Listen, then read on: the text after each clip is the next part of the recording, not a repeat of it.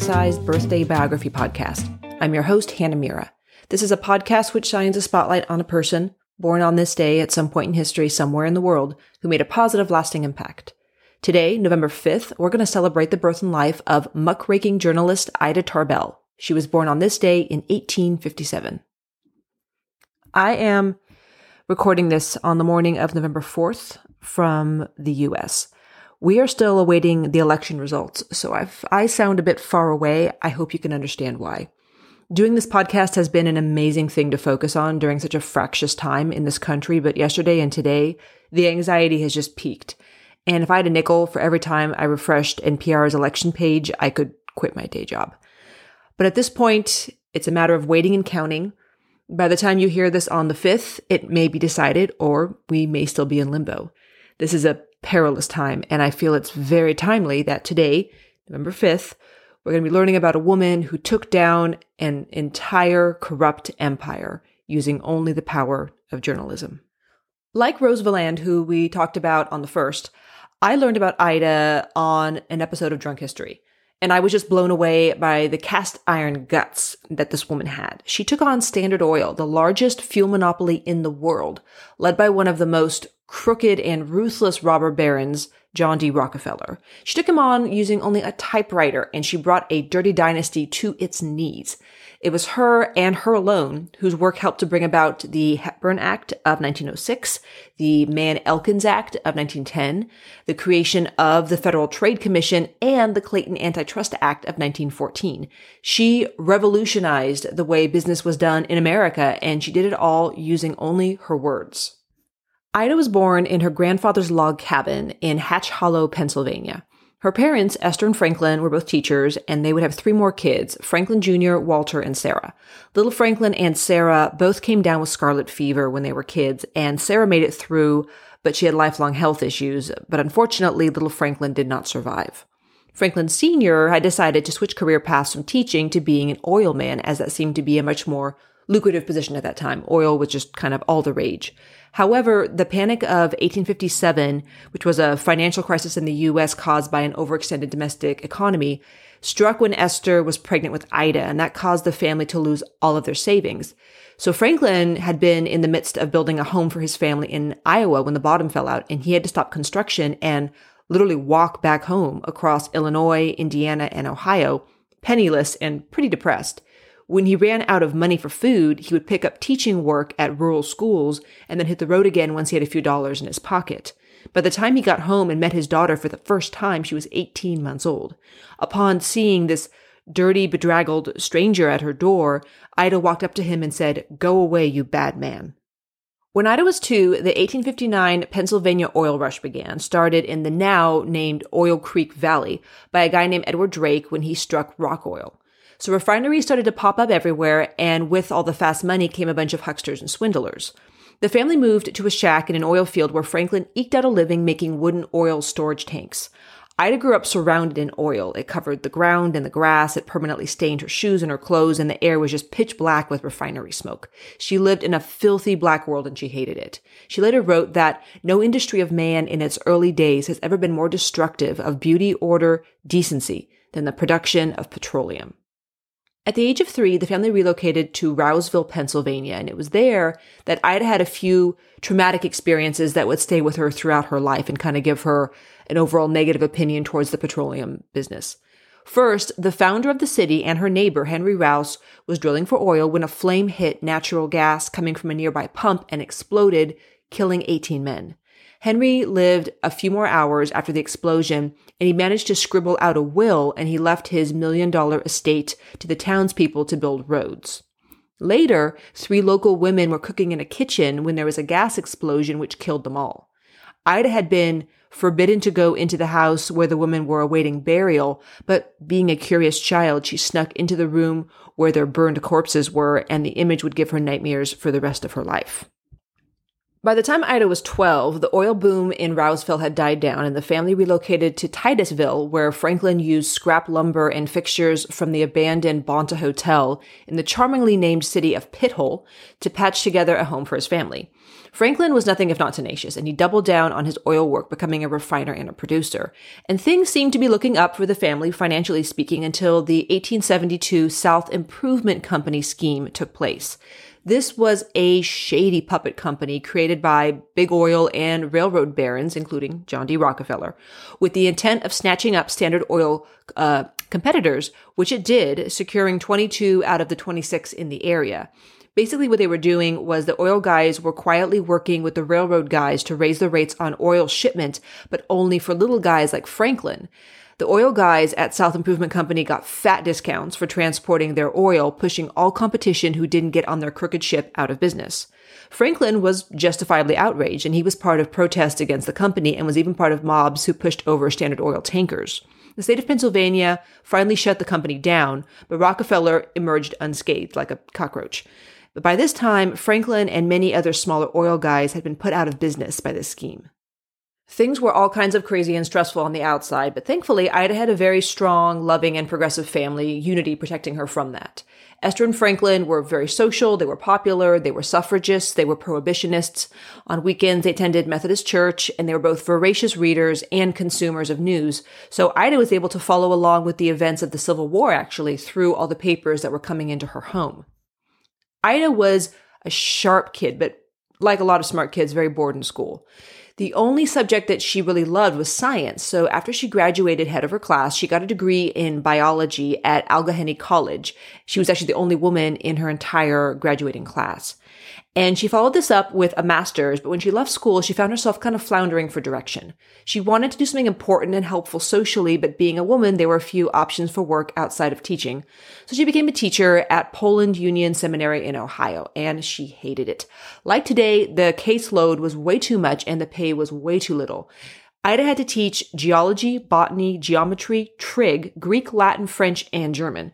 And after 2 years, she burned out and went back home, albeit on her parents' dime, because her teaching job didn't even pay her enough to afford train fare.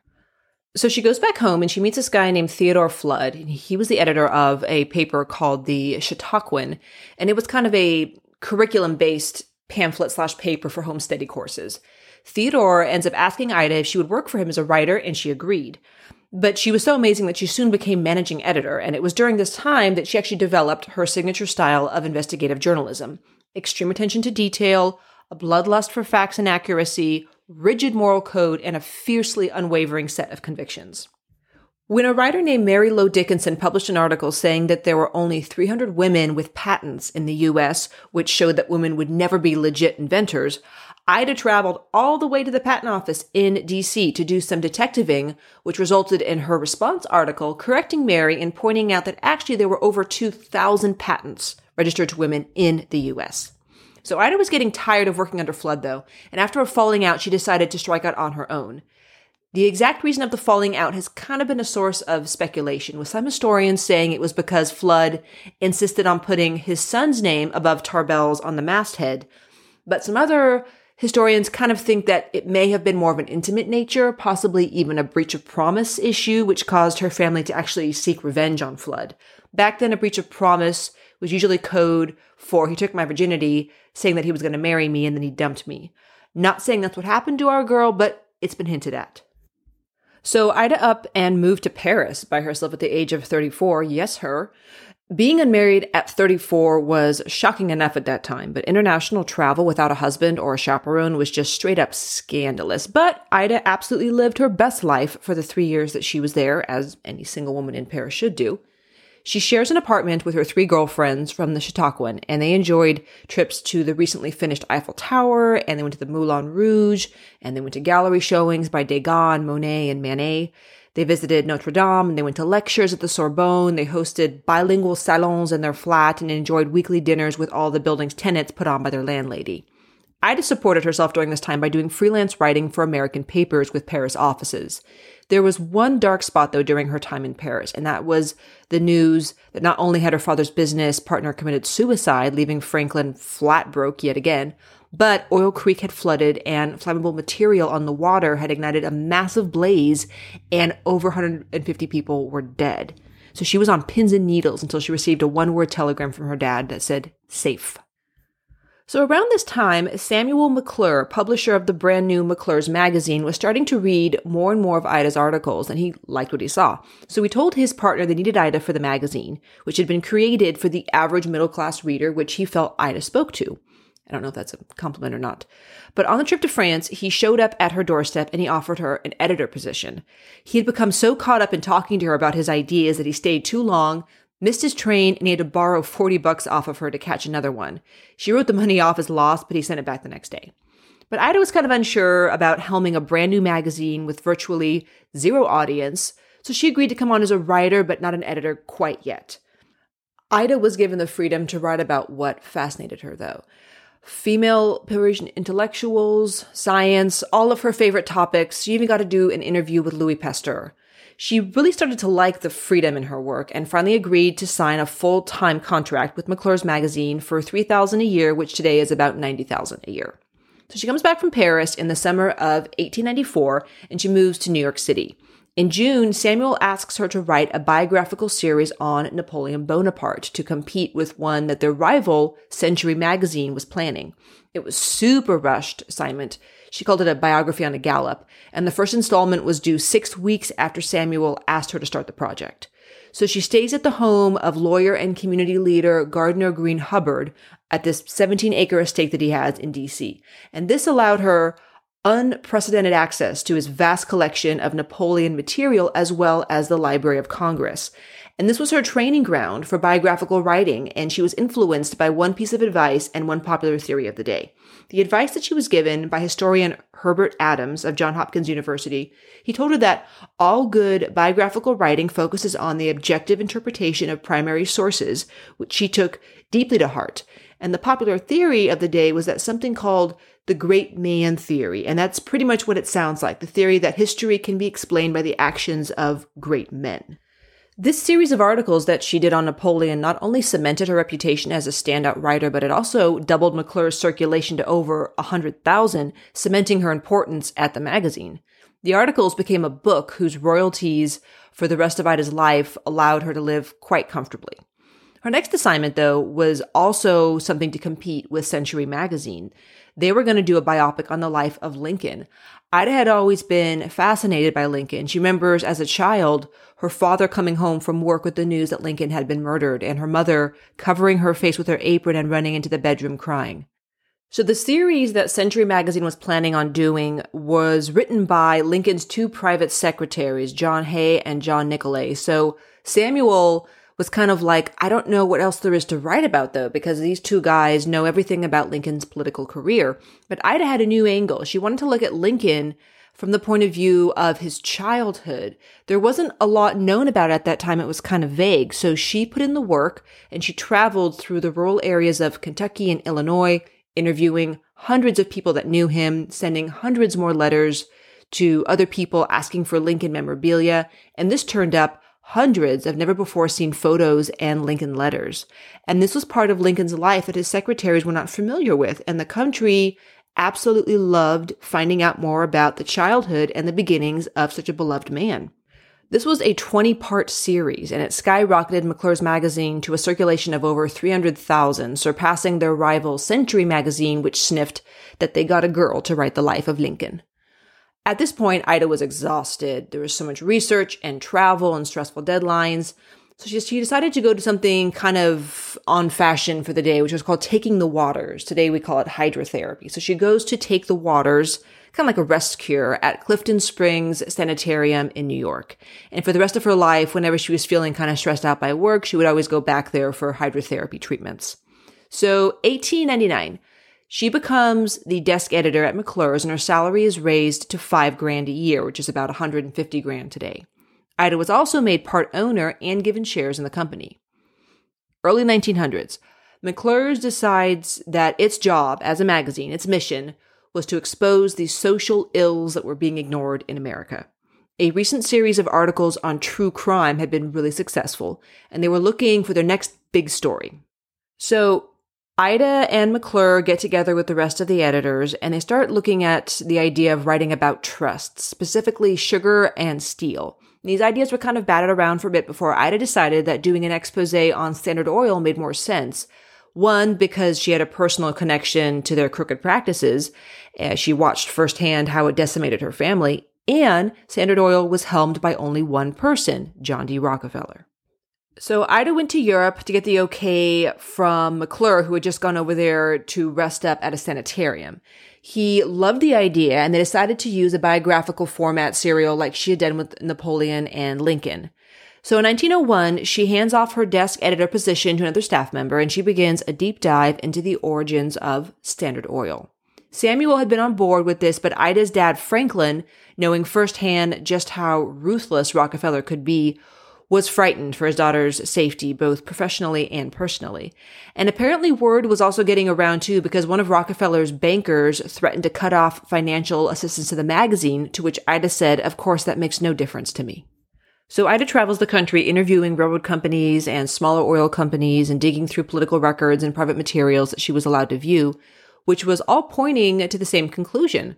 Standard Oil had used illegal, strong-arm tactics to destroy competition.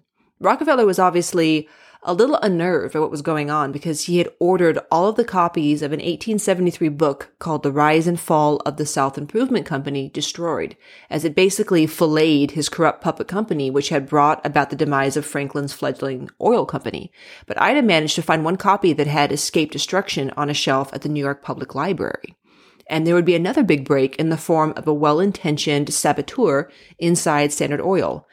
A young office boy, his name is lost to time, worked at Standard Oil headquarters, and he had been ordered to destroy hundreds of records which showed that railroads had been giving Standard Oil advance notice about refiner shipments, allowing them to undercut the refiners. The office boy noticed that his Sunday school teacher's name was on a few of the documents because he worked as a refiner as well. And the boy smuggled these documents out of Standard Oil headquarters and gave them to a Sunday school teacher who passed them on to Ida. The first serial appeared in McClure's magazine, and it explodes. It was all anybody could talk about, and Ida Tarbell became a household name. Ida had buddied it up with Mark Twain, and he introduced her to the number 3 man at Standard Oil, Henry Rogers. Henry, shockingly, not only agreed to do an interview with Ida, but the normally tight-lipped robber baron just started running his mouth about all the comings and goings of Standard Oil. It's possible he thought she was doing a puff piece on him at first. Maybe he thought he was flirting with her. But for whatever reason, he bizarrely kept letting her interview him, even as more and more episodes of the story came out and his company's name was being dragged through the mud. So, did he actually like her, or was his ego so big that he couldn't fathom that she would write anything negative about him? No one knows, but as long as his lips kept flapping, her pen kept moving. And this was the start of 2 things. Number 1, muckraking journalism, or the practice of exposing corrupt officials and organizations in print.